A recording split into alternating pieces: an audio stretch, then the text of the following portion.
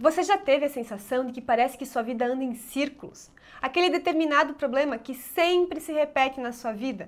Seja um problema de saúde, como por exemplo, uma dor de cabeça, que vem, você trata, ela melhora, você se sente bem e dali a pouco vem tudo outra vez. Ou aquele problema financeiro que você se esforça para mudar, você faz as mudanças que precisa e parece que tudo está melhorando e de repente...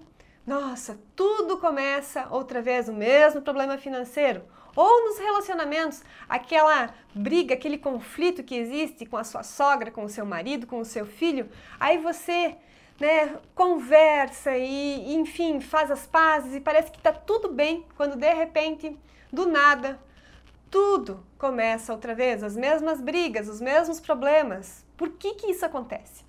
Eu sou Amanda, cofundadora do Feliz com Você, sou terapeuta holística, professora de yoga e meditação e eu realmente acredito que pessoas que buscam o autoconhecimento e praticam técnicas de ajuste de sintonia, como a meditação, têm uma vida mais plena, mais feliz, mais saudável, com mais harmonia nos relacionamentos. Eu quero te dizer que você não está sozinho nessa situação. Isso é muito mais comum do que você pode imaginar e é por isso que eu estou gravando esse vídeo hoje. Porque eu, por muito tempo, estive presa a esses ciclos. E esse ciclo, ele pode estar presente em mais de um aspecto da sua vida. Na minha vida, ele esteve presente na falta de prosperidade por muito tempo. Então, eu acreditava que estava melhorando financeiramente e quando via, vinha uma avalanche de gastos extras e tudo recomeçava outra vez.